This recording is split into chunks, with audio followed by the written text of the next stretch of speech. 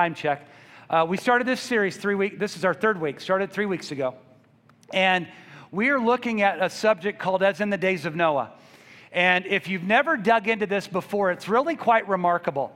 And so if you're hearing something and you're like, wow, I have been in church my whole life, I've never heard that before. Or maybe you're like, I've never went to church because I thought it was boring. Hopefully this will convince you that church life doesn't have to be boring, because there's some really remarkable stuff in the scriptures that we can look at. Here's something that I know when it comes to teaching, preaching. I'm not supposed to answer every question.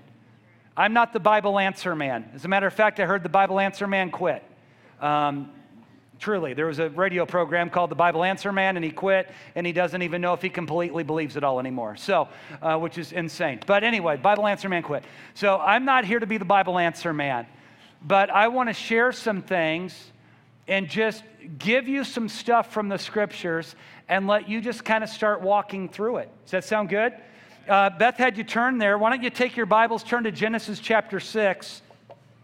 If you have your Bibles with you today, we will spend most of our time in the book of Genesis, not all of it, but most of it. And Jesus was the one that said, as it was in the days of Noah, so will it be at the coming of the Son of Man. I don't understand all of that, but I know this. The way that it was at the time of Noah, it's going to be that way again when the Son of Man returns. So God, help us start to put our minds around this. Let's do a little refresh from the last couple of weeks. Here we go, David. Refresh number 1. These are things we've learned the last 2 weeks. If you want to go to the church website and look at the archives and spend more time on this, you can. I will let you know, last week we had over 1,000 people watching online. At least 1,000 computers connected. That could be more than 1,000 people. So there's definitely reach from Faith Chapel when it comes to this subject matter. So if you want to get on the archives and check it out, you can. But here's kind of our refresh from last week. Satan's initial strategy to prevent God's promise of redemption was to corrupt the seed of woman to prevent the birth of a corruption-free Redeemer. That's out of Genesis 3:15, where God said that through the seed of woman, he was going to bring freedom. He was going to crush the head of the serpent. So the serpent responded and went, well, then what can I do about that? Okay? Number 2, Satan's goal was to corrupt the gene pool of humanity and block God's promise. If you're in here on Mother's Day 2017 and you're thinking, did a pastor stand in front of a congregation and say, Satan had a desire to corrupt the gene pool of mankind? Did I just hear that? The answer is yes, you did. And I know it seems, facts seem stranger than fiction, and it feels like we should be watching this on some sort of sci-fi channel, but we'll just walk through the scriptures and I'll give it to you to look at for yourself. Number 3, Satan tried to achieve this by having his fallen angels take women to themselves and join with them to create a hybrid race. They got better gas mileage. Some of you get that later. All right, so to create a hybrid race. What on earth is going on? Well, rather than trying to explain all of it, let's go to Genesis 6. We'll start walking through it. You've got bulletins. They've got plenty of room in the back for you to jot notes. Most of us have our phones, cameras, GPSs all in one with us now. Take a picture of the notes, anything that you want to, and let's just see what the scriptures say, okay? Here we go. Genesis 6, 1 and 2 says, when men began to increase in numbers on the earth and daughters were born to them, the sons of God saw that the daughters of men were beautiful and they married any of them that they chose. We spent all of our time here last week, so here's just a little gentle reminder. When it says that men began to increase upon the earth, that would be the word for mankind. It's kind of a general term that the population is growing. And because the population's growing, daughters are being born. You could also say sons were being born if you want to, but that's not what Moses focused on. Population growth, daughters are being born. And now we go from this general mankind statement and we zero it in and we say that the sons of God took the daughters of men. And all of a sudden, we're using specificity when we're talking about this. Now, this phrase, sons of God, which we have in the notes, sons of God is literally written out this way. It's a Hebrew phrase meaning Ben ha-Elohim. Ben ha-Elohim. Ben means son, ha of, Elohim, one of the words for God, names for God. Let me just point this out. Every other time in the Old Testament that this phrase, Ben ha-Elohim, is used, it's translated by our Bible translators as angels. Every other time. And when you read the context of the passages, it's pretty obvious that the angels presented themselves, the Ben ha-Elohims presented themselves before God. And even Satan did the same thing. I mean, we read all these verses last week. Every time it's used, it's referred to as angels, except here. And I think the reason that we don't say it here is because we're uncomfortable with it. But if it's angels everywhere else, it's angels here as well. Now, not only do we have Ben ha-Elohim, or sons of God, but we also have daughters of men. And that is the Hebrew phrase, Bath ha-Adam, or as we would say, Adam, the daughters of Adam.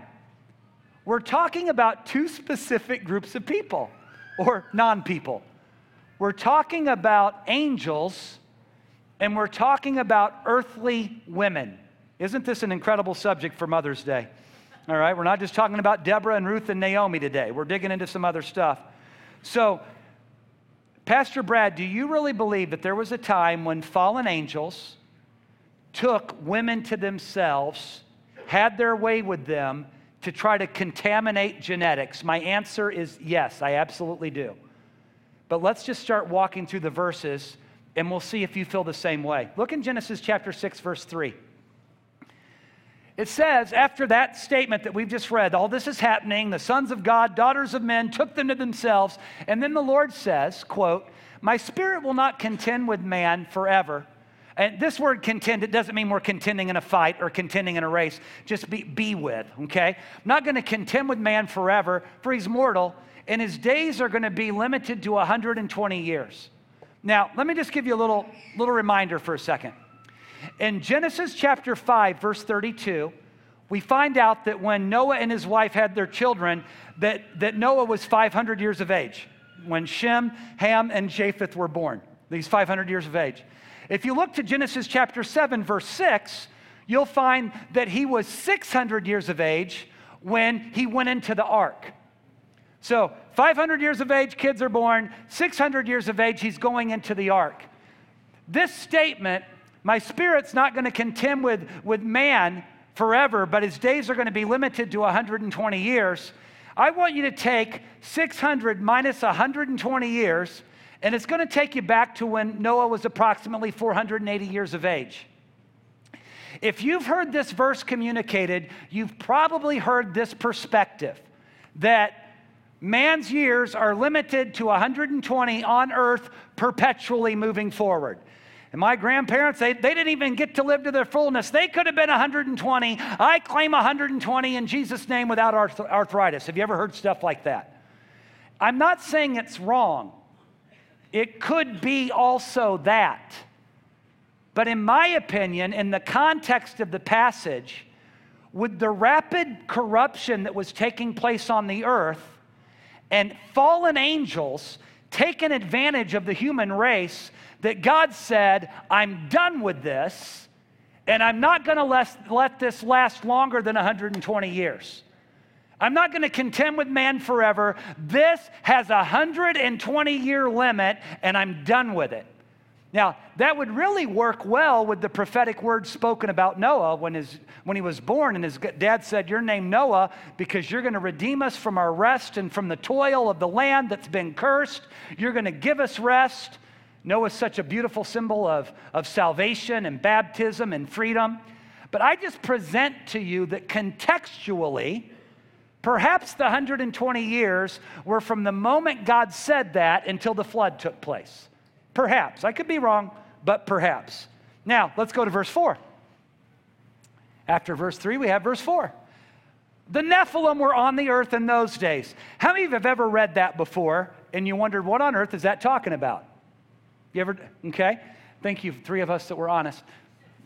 The Nephilim were on the earth in those days, And the NIV, the newer translation, just uses this little dash line, and it says, and also afterward.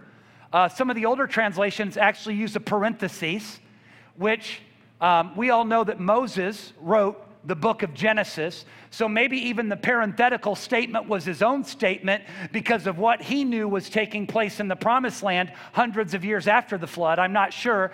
But what we do get is this, that there were Nephilim on the earth before the flood, and there were also Nephilim on the earth after the flood. That much we do know.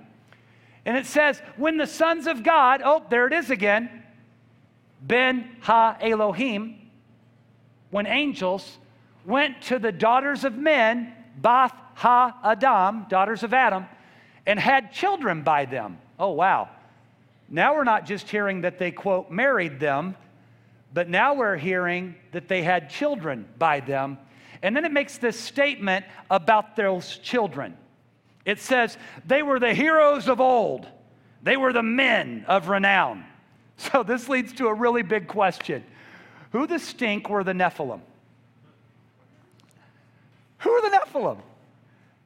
I mean, we read these Bible verses and we say, Lord, give me revelation. I want to know. And we read a verse like this and we go, okay, whatever. And we just keep moving on. I got to get through my Bible reading and check it off. How many know it's a hard time? It's hard to read that Bible through in a year, and I got to get my 6 chapters a day done, whether I understand it or not. Maybe we should slow down and say, God, help me understand this thing. Now, here you go. I'm going to start giving you some hints. Nephilim is not an English word. All of that is in English except the word Nephilim. We transliterated the Hebrew word, and we just put the Hebrew word in there. Why did the translators put the Hebrew word in there? Probably because they don't want to deal with it. Okay? How many know that the scriptures were flawless, not translators? How many know the scriptures are flawless, not your pastor? Okay. How come I had a better response for the second question than the first question? It's not very kind, all right? I even wore a suit coat today and everything to try to raise the level on Mother's Day. But it's a Hebrew word. Literally, if you look it up, if you have ever done the Strong's Concordance and you looked up the Hebrew word Nephilim, you'll see it translated most of the time with this simple phrase, the fallen ones. The fallen ones. Sometimes it's translated as to fall, cast out, fallen ones, or deserters. Deserters. If it was deserters with 2 S's, they would be like a strawberry shortcake. But this is actually deserters, those that fled, right? So who are the Nephilim? They're the fallen ones. It's translated as to fall, to cast down, to desert, to leave, to abandon. When I think about this, I tend to think about angels that were in God's presence forever until a third of them, along with Lucifer, rebelled against God's best and fell down or were cast down or they deserted heaven and were sent to the earth. How many know that scripturally it's taught that a third of the inhabitants of heaven left before man was created? So I tend to think of this as those people, those fallen angels. Now, with that said, how many know a little bit of Spanish? How many know enough Spanish to get yourself in trouble? Like if you get, I'm not saying the bad words, but I mean, if you go on a missions trip, you can get yourself, and maybe you can speak your phrases well enough that people actually think you know more Spanish than what you do. That's what happens with me when I go on missions trips to Latin American cultures. I'll drop my phrases really well, and they'll start speaking. I am totally lost. And I should not have memorized that phrase so well, right? Like when I say, estoy perdido, ¿dónde está mi hotel? I'm lost, where is my hotel, right? Or Dios te bendiga, God bless you. Or te amo mi hermano en Cristo, I love you, my brother in the Lord. Great phrases to use at church, right? I can translate enough Spanish, I would call it gutter Spanish, that I can listen, I can pick up on what's saying, but man, am I missing the details. So if somebody gives you a Spanish manuscript, don't bring it to me and say, hey, PB, we've heard you drop some Spanish phrases. Could you help me work through this? I'm probably going to lead you astray. Now, with that in mind, don't you think that people that speak Hebrew natively would do better with Hebrew translation than we would? I mean, would you agree with that? I don't know if you've studied this before, but I'm going into all these types of subjects today. Have you ever studied about the Septuagint? The Septuagint. No. Have you never heard of the Septuagint? I just said it. So you have, but just a moment ago. Okay. David, let's go ahead and show Genesis 6:4 in the King James text for a second. I know there's a few of you that prefer the King James Version, so let's look at it. Notice they didn't say Nephilim when they translated. That's what the NIV says, and a lot of the other ones say Nephilim, but they actually used the word giants. They said there were giants on the earth in those days, or actually they said in the earth.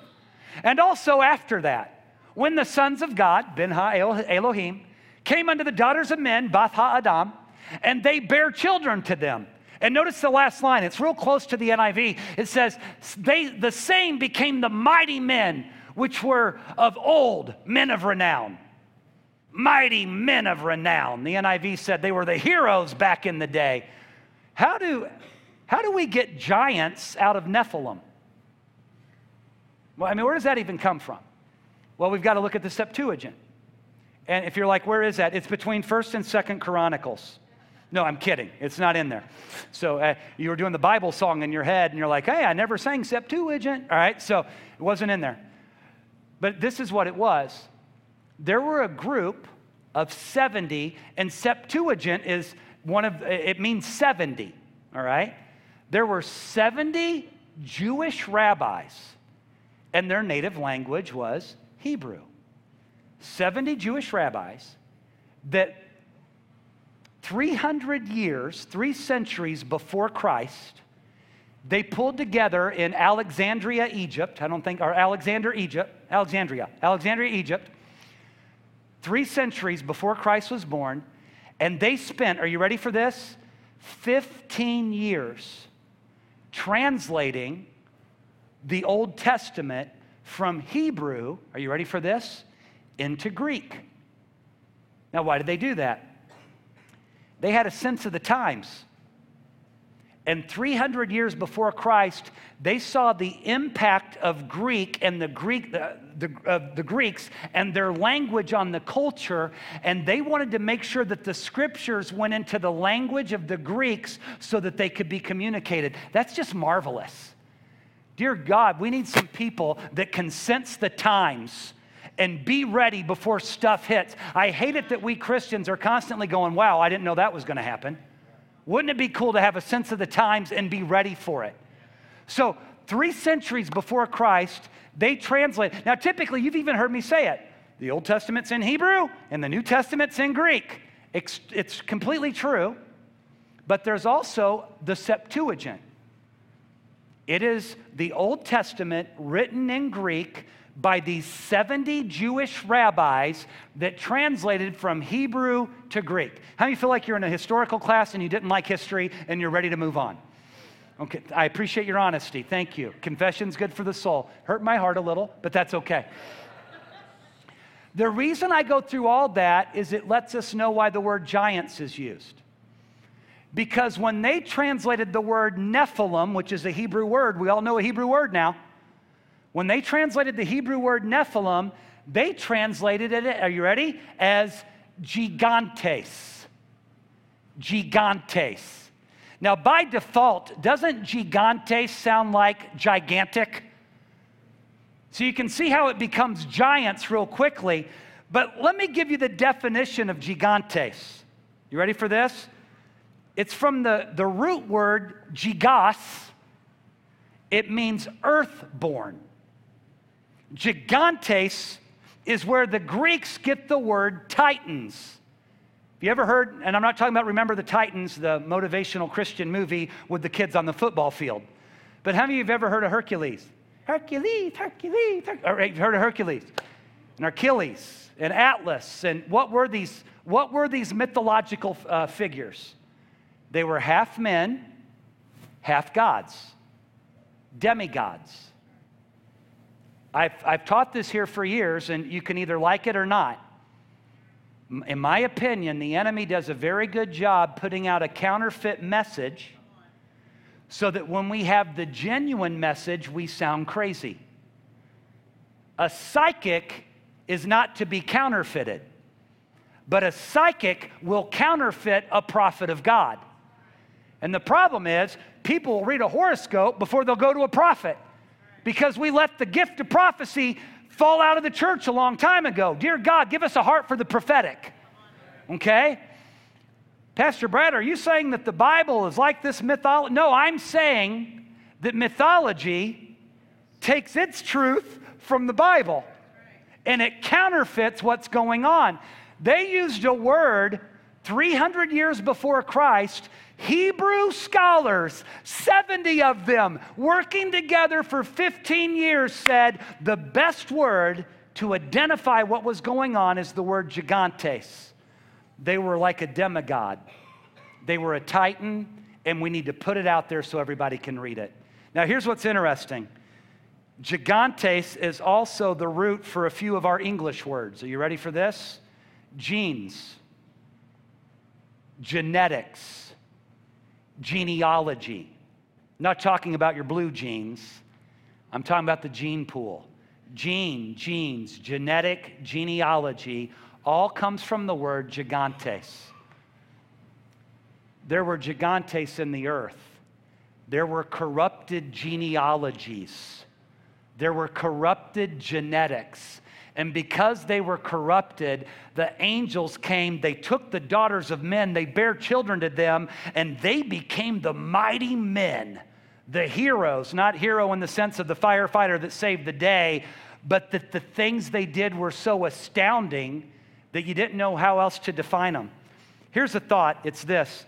Fallen angels had contaminated the gene pool of mankind by joining themselves with women and creating a hybrid race.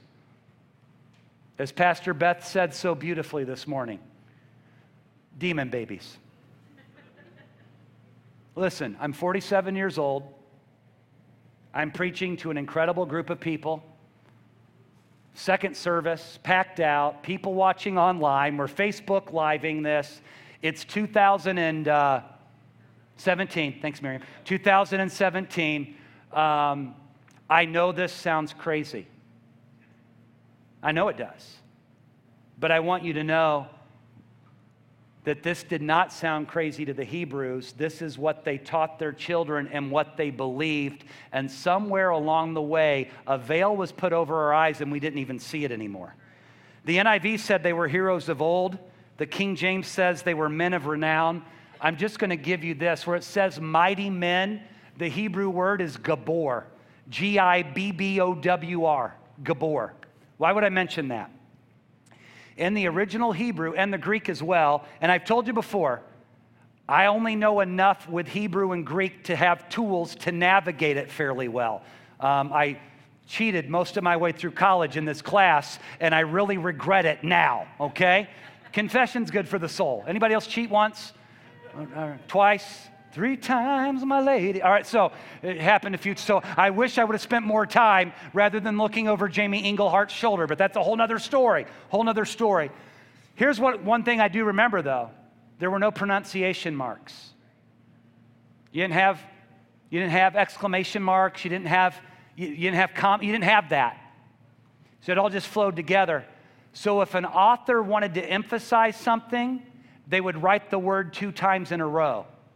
And the word here where it says mighty men in the King James, I told you the NIV said heroes.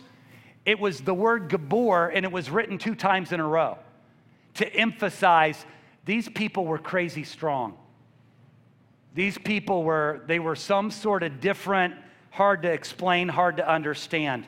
Now, you guys give me a good 20 minutes today before we take Mom out to eat? All right? Okay. Is Mom making your lunch today? By God's grace, no. Okay, all right. Husbands that are still in Husbands in Training Institute, please. It is not Mom make a meal today.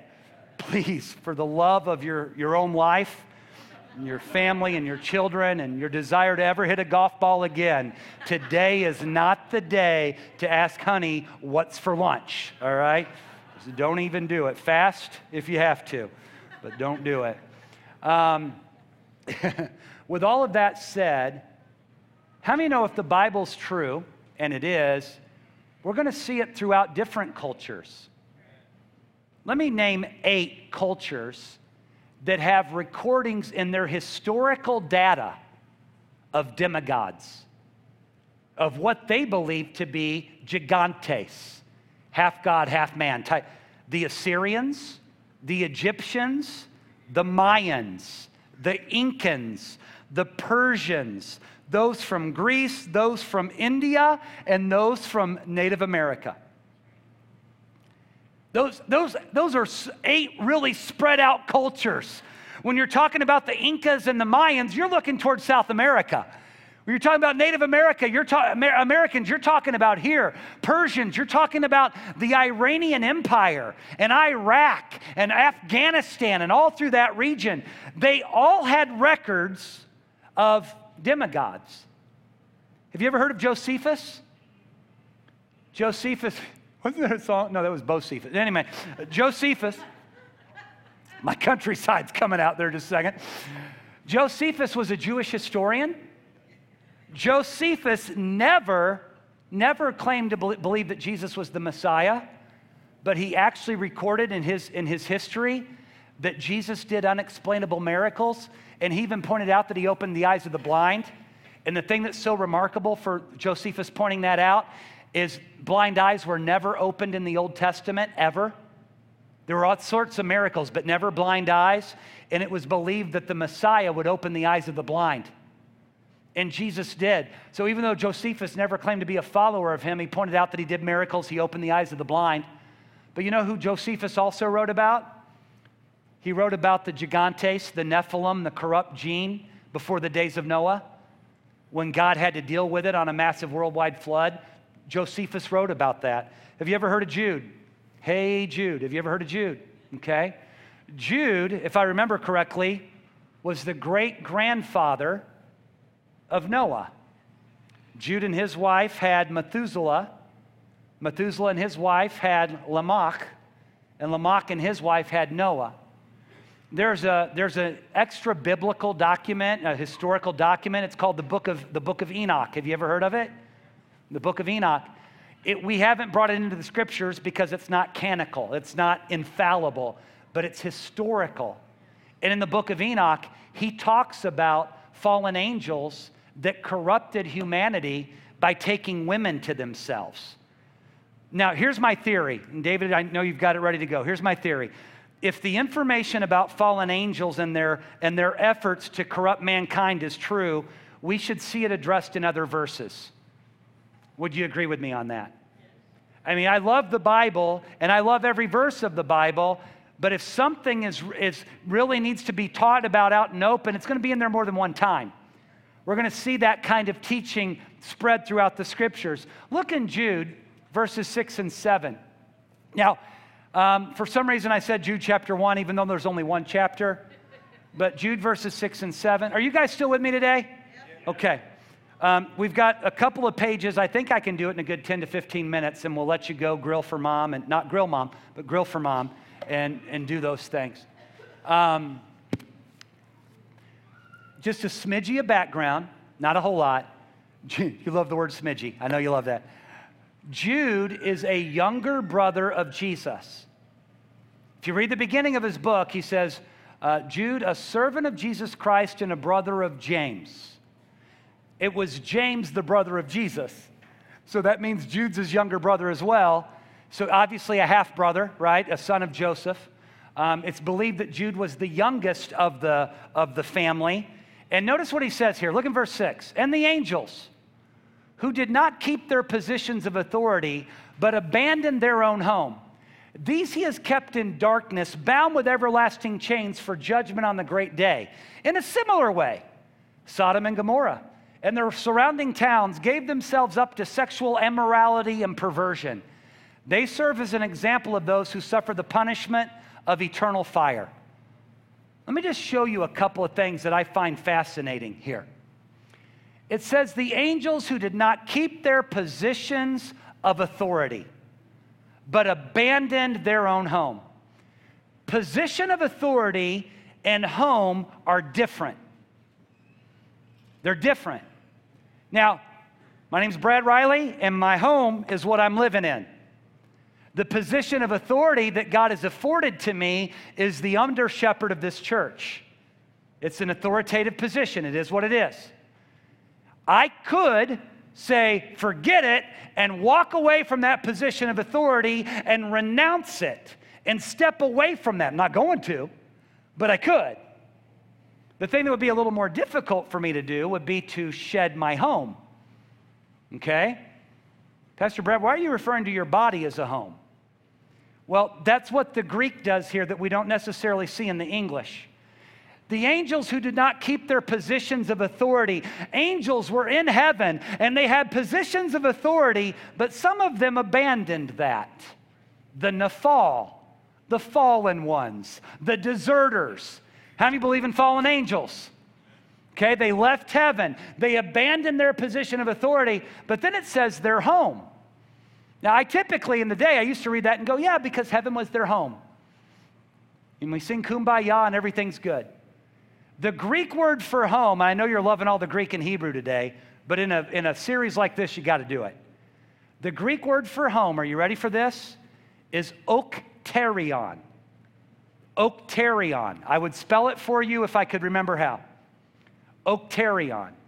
Okterion means your spiritual dwelling place.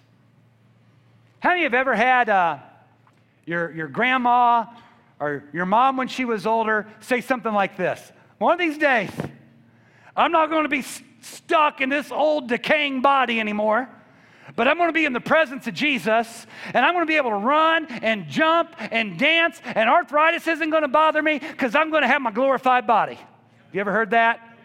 And it's kind of natural that the older we get, the more we tend to think, I want renewal. Let me ask you this. How many of you have ever looked in the mirror? Okay, thank you for your honesty. How many of you ever looked in the mirror and went, oh, dear Lord, help me? Okay, all right. Okay. Now, it could be for different reasons, right? I had a hanger. Nobody told me. I was at school all day. Where was my friend? Have you ever been in that moment? How come you did not tell me? But sometimes I look at myself and I'm like, dear Lord, that's not who I am. And you might be looking at me going, PB, it's who you are. When you smile, you don't have crow's feet. You have a flock of seagulls on your head, Pastor Brad. That scar, it's like a triclops. You know, you're losing your hair. It's coming out your ears now. We see it, PB. It is who it is. But my grandpa used to talk about this, and I get it now. Not that I'm that old, but I get it. He would say to me, Brad, I still feel like I'm 15. Like, what? You know, I still feel like I'm 15 because your spirit doesn't age. It doesn't age. And there are times that, do you ever just go, not that you want to die anytime soon, but you just kind of long for your glorified body? Look in 2 Corinthians chapter 5. Verses 2 and 3. It says this. Paul talked about it. He said, meanwhile, we groan, longing to be clothed with our heavenly dwelling. Because when we are clothed, we will not be found naked. How many of you have found the Bible to be true? How many of you have found that when you're clothed, you're no longer naked? Can I see it by sign of uplifted hand? Okay, we're going to count that as conversion. Thank you. It'll help our church stats for the year. We've been running behind. And we'll baptize you next week, too, if you bring your own towel. But when we're clothed, we're no longer found naked. Why would he say that when he's talking about we long for our heavenly dwelling? Can you put heaven on as a garment? I knew those pearly gates would be amazing. I just didn't know they would fit so well as I slide into the pearly gates. When we're talking about our heavenly dwelling and not being naked, we're not talking about putting on heaven. We're talking about that spiritual body that we long for. How do you know what I'm talking about? Okay? Guess what the Greek word is for heavenly dwelling? Okterion. The word okterion is only used 2 times in the entire New Testament. One time of the fallen angels when it said they abandoned their okterion, and the other time when Paul said we long for our okterion. We long for the very thing that the fallen angels shed. People have asked me about this series, and they're like, Pastor Brad, how does a spirit have a sexual relationship with a woman? Welcome to Faith Chapel. I just love our church. How does that happen? Well, I'll tell you how it happens. Is a fallen spirit somehow has that ability to shed its okterion. Because, David, would you go back to Jude again, please? Jude verses 6 and 7. They didn't keep their positions, and they abandoned their okteria. Think about it like clothing. It would be like me taking this jacket off.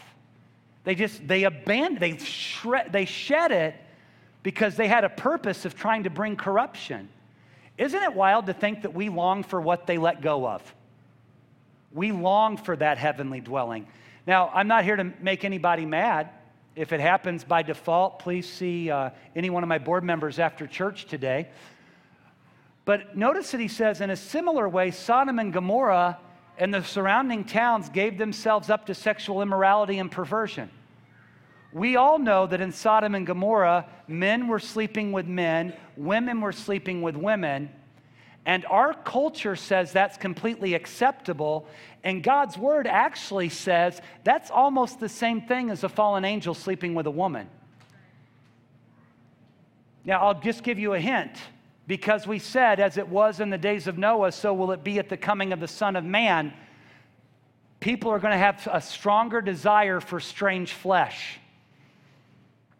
There's going to be a desire for immorality and perversion in ways that we've never dreamt of it before. I don't know about you, but sometimes I read things in the news that I think, how could anybody even think about that? Who comes up with that kind of evil? Okay? Are all sins forgivable? Can any perversion, whatever perversion it was, be redeemed and healed and saved? Yes, yes. But is there a similarity in God's word with angels doing what they did and men laying with men? Yes, there is. Here's a thought. We long for the heavenly bodies that the fallen angels shed to participate in their immorality. Will you guys, I know it's Mother's Day. Will you give me just a few more minutes so we can hit a stopping place for today? Okay, in our society, there was 12 of you. Thank you. That rules. 2 Peter chapter 2, verses 4 and 5. Jot these things down. I'll try to give you as much information as possible and in as little time as possible. I will. No more preaching. I'll just throw it at you. For if God did not spare angels when they sinned, but sent them to hell. And actually, that's a horrible translation. Sorry. Hell here is actually Tarsus, which refers to the dark place of woe, like a gloomy dungeon. When we think hell, we think fire and brimstone. This is more like in a chain of blackness and you never get out of it. If you've studied Greek mythology, you've read about Tarsus. It's that eternal place of woe and judgment, putting them into gloomy dungeons. See, isn't it interesting how it kind of describes it for us? He sent them into Tarsus, putting them into gloomy dungeons to be held for judgment. Look at this. If he didn't spare the ancient world when he brought the flood on its ungodly people, but protected Noah, a preacher of righteousness, and 7 others, he goes on to say, how much more will he not? We're not going to get into all that. Interesting. He didn't spare angels, but he put an end to it. And he put them in chains. He put them into Tarsus, okay? Just another reference that it's not just sons of God, but it's angels who did what they did. These angels sinned, and they were held in judgment for it. Look at the next verse, 1 Peter chapter 3, verses 19 and 20. Have you ever wondered what Jesus did the 3 days between his death on the cross and his resurrection? You ever wondered about that? Did he just take the weekend off? This verse, Peter gives us some example. He says, through whom, and it was referring to the Holy Spirit, that brackets are mine just because I only grabbed a couple of verses and didn't read the whole chapter. But through the Holy Spirit, he, Jesus, went and preached to who? Spirits. Now, isn't that interesting? In prison. Who disobeyed long ago when God waited patiently in the days of Noah while the ark was being built. In it, only a few people, 8 in all, were saved through water. There, we've got the same numbers again. Jesus went and preached to the spirits. Now, this is interesting to me. How many know that as a human being, you are spirit, soul, and body? Do you know that? Okay? When you give your life to Christ, your spirit man is instantly made perfect. Can I say that you're perfect? I can. Because your spirit man is made perfect. But how many of you have ever met Christians that are perfect that are a mess? Okay? Why? Because we're not just spirit, we're also soul, which is mind, will, and emotions. Now, my problem isn't my spirit man, it's been made perfect. But I tell you what, my mind doesn't always think right. And sometimes I'm just an emotional wreck. And sometimes my will lacks the strength that it needs to overcome. Am I the only one, or is there anybody else in the house? Okay? So I've got a spirit man, I've got mind, will, and emotions, and I've got a physical body. Now, this isn't about my sermon today, but I'll let you know, if we can clean up this soul, this mind, will, and emotions, and release our spirit man to flow in the freedom, talk about commanding mountains to be cast into the sea, it won't be an issue. Walking on water, that'll be child's play. You can translate from here to Kentucky if you want to. If we can actually clean up our soul, we will live at levels that we've never even imagined before. Now, we have soul, we have spirit, we have body, but you know what we're never referred to as? Spirits. Because we're not. I have a spirit, but I'm not a spirit. I'm all of it. Okay? All of it. With that said, Jesus went and preached to in the Greek, it's pneumas. The pneumas. Pneuma is the word for spirit. Sometimes we refer to the Holy Pneuma, the Holy Spirit. Sometimes this word pneuma is only used for the Holy Spirit or angels or demons. Anytime the word pneuma is used, that's how it's translated. Holy Spirit, angels, or demons. Jesus went 3 days. He dies on a cross. What does he do? He goes down to where angels had been kept in chains of darkness, and he goes to those spirits in prison who disobeyed long ago, and he proclaims a message. And you know what the message was? You tried to corrupt the gene pool. You thought that you had stopped redemption. My father had said that from the seed of woman would come a son that would crush your head. And I'm here to let you know that today is the day, because I've paid the price for my bride and the bloodline was kept perfect. And I am the seed and the line is incorruptible, and you are destroyed. You are defeated. The Lion of the tribe of Judah conquered. Church, God's word says that if the angels, if the spirits, if the principalities would have known what they were doing, they wouldn't have done it.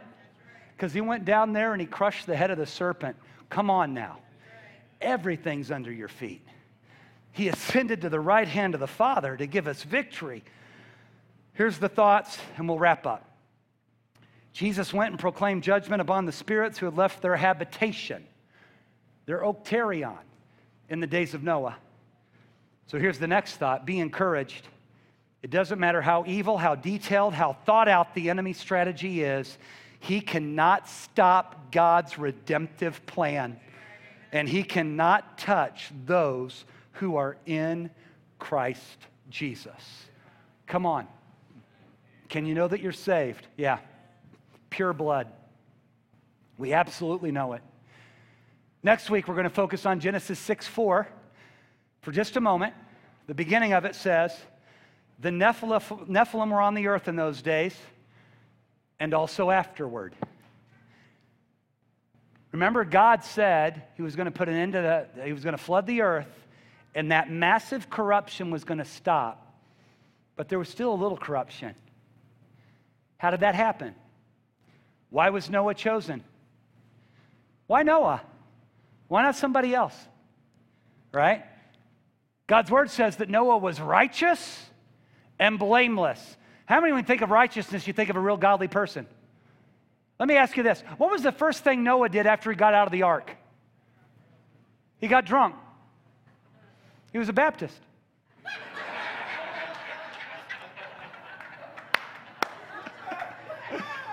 He was a Baptist. No.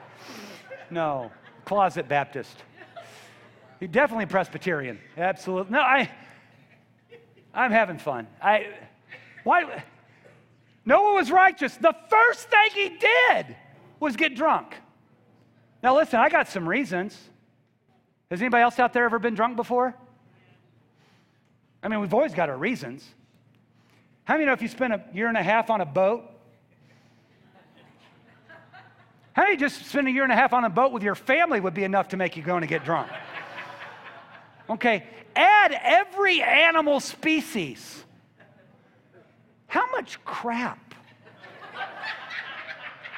How much dung did they throw overboard? I mean, day 187, chucking it out there again, going, what did you feed the giraffe? They're the biggest piles I've ever seen. You know what he did? He looked at his wife. He said, when I get out of here, I'm getting drunk. I'm absolutely getting drunk. Now, I don't know if he did or not, because he was Assemblies of God. And the Assemblies of God, we believe that he got drunk because he didn't know that now that the vapor barrier was gone, that the wine that he made actually fermented. Because he meant to make grape juice. No, not after that much time on a boat. He meant to make alcohol, all right? That's what he meant to do. How can you call a guy that just wants to get wasted righteous and blameless? How do you do that? We'll answer that next week. Why don't you stand with me? You like this stuff? You know what? I pretty much could guarantee with great certainty that we are the only church in St. Charles County that talked about demon babies today. I could pretty much tell you that right now. This is not at Seeker Sensitive R Us. I'll tell you that right now. Okay? Hey, before we collect the offering, I don't know if I mentioned this last week. I shared it with the early service. They got pumped. I want to share it with you. Your generosity does so much more than just what we see.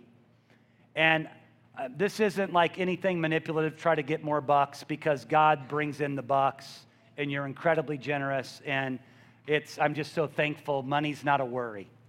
All right? But it's the generosity, it's the obedience that allows the things of God to take place. A couple weeks ago, we were in a meeting, and there was a new church plant in St. Joseph, Missouri. And if I shared this last week to the late service, forgive me. I know I didn't share it with the early one. But a new church plant that just got their core group started, and they were able to buy a church building for $40,000. And it needed a lot of work, but they were able to do that. The day after they closed, all the rain that we've had this spring, the day after they closed, 90-foot retaining wall across the front of the church property, not a part of it, the entire thing collapsed onto the street. The city manager, planner called the pastor and said, and he wasn't even used to owning it yet. What are you talking about? Oh, yeah, we'll give you 3 days to get that cleaned up. He's like, wow, okay. Well, the expenses were crazy, right? Just literally just closing on this. And we were at a meeting, and they said, can we do something about this? There's a $37,000 bill to annihilate all the debt that needs to be taken care of. And I know you guys. I'm like, yeah, we'll do $5,000. And I wrote a check before we even left the meeting. And it's because of your generosity and your trust in the Lord. And literally, not only did we do that, but 10 other churches started pledging. We heard another 5 and a 3 and a 2 and a 1. $37,000 were raised in less than 2 minutes, and that entire debt was canceled. Last summer, our buddy Noel Kenny in Ireland, we were able to send $5,000 over to make up one of their monthly payments for them. Beth and I will be in Ireland in June, ministering to their church again and starting to lay out our agenda for our missions trip for 2018. So I'm just telling you guys, give generously, give crazy, because God flows through it and he's touching the world. I mentioned earlier, we had over 1,000 people join us on our web stream last week, over 1,000 computers. We don't even know how God's using Faith Chapel, which means you. He's using you in great ways. So I just bless you. To the sons and daughters of God that you are, I bless you.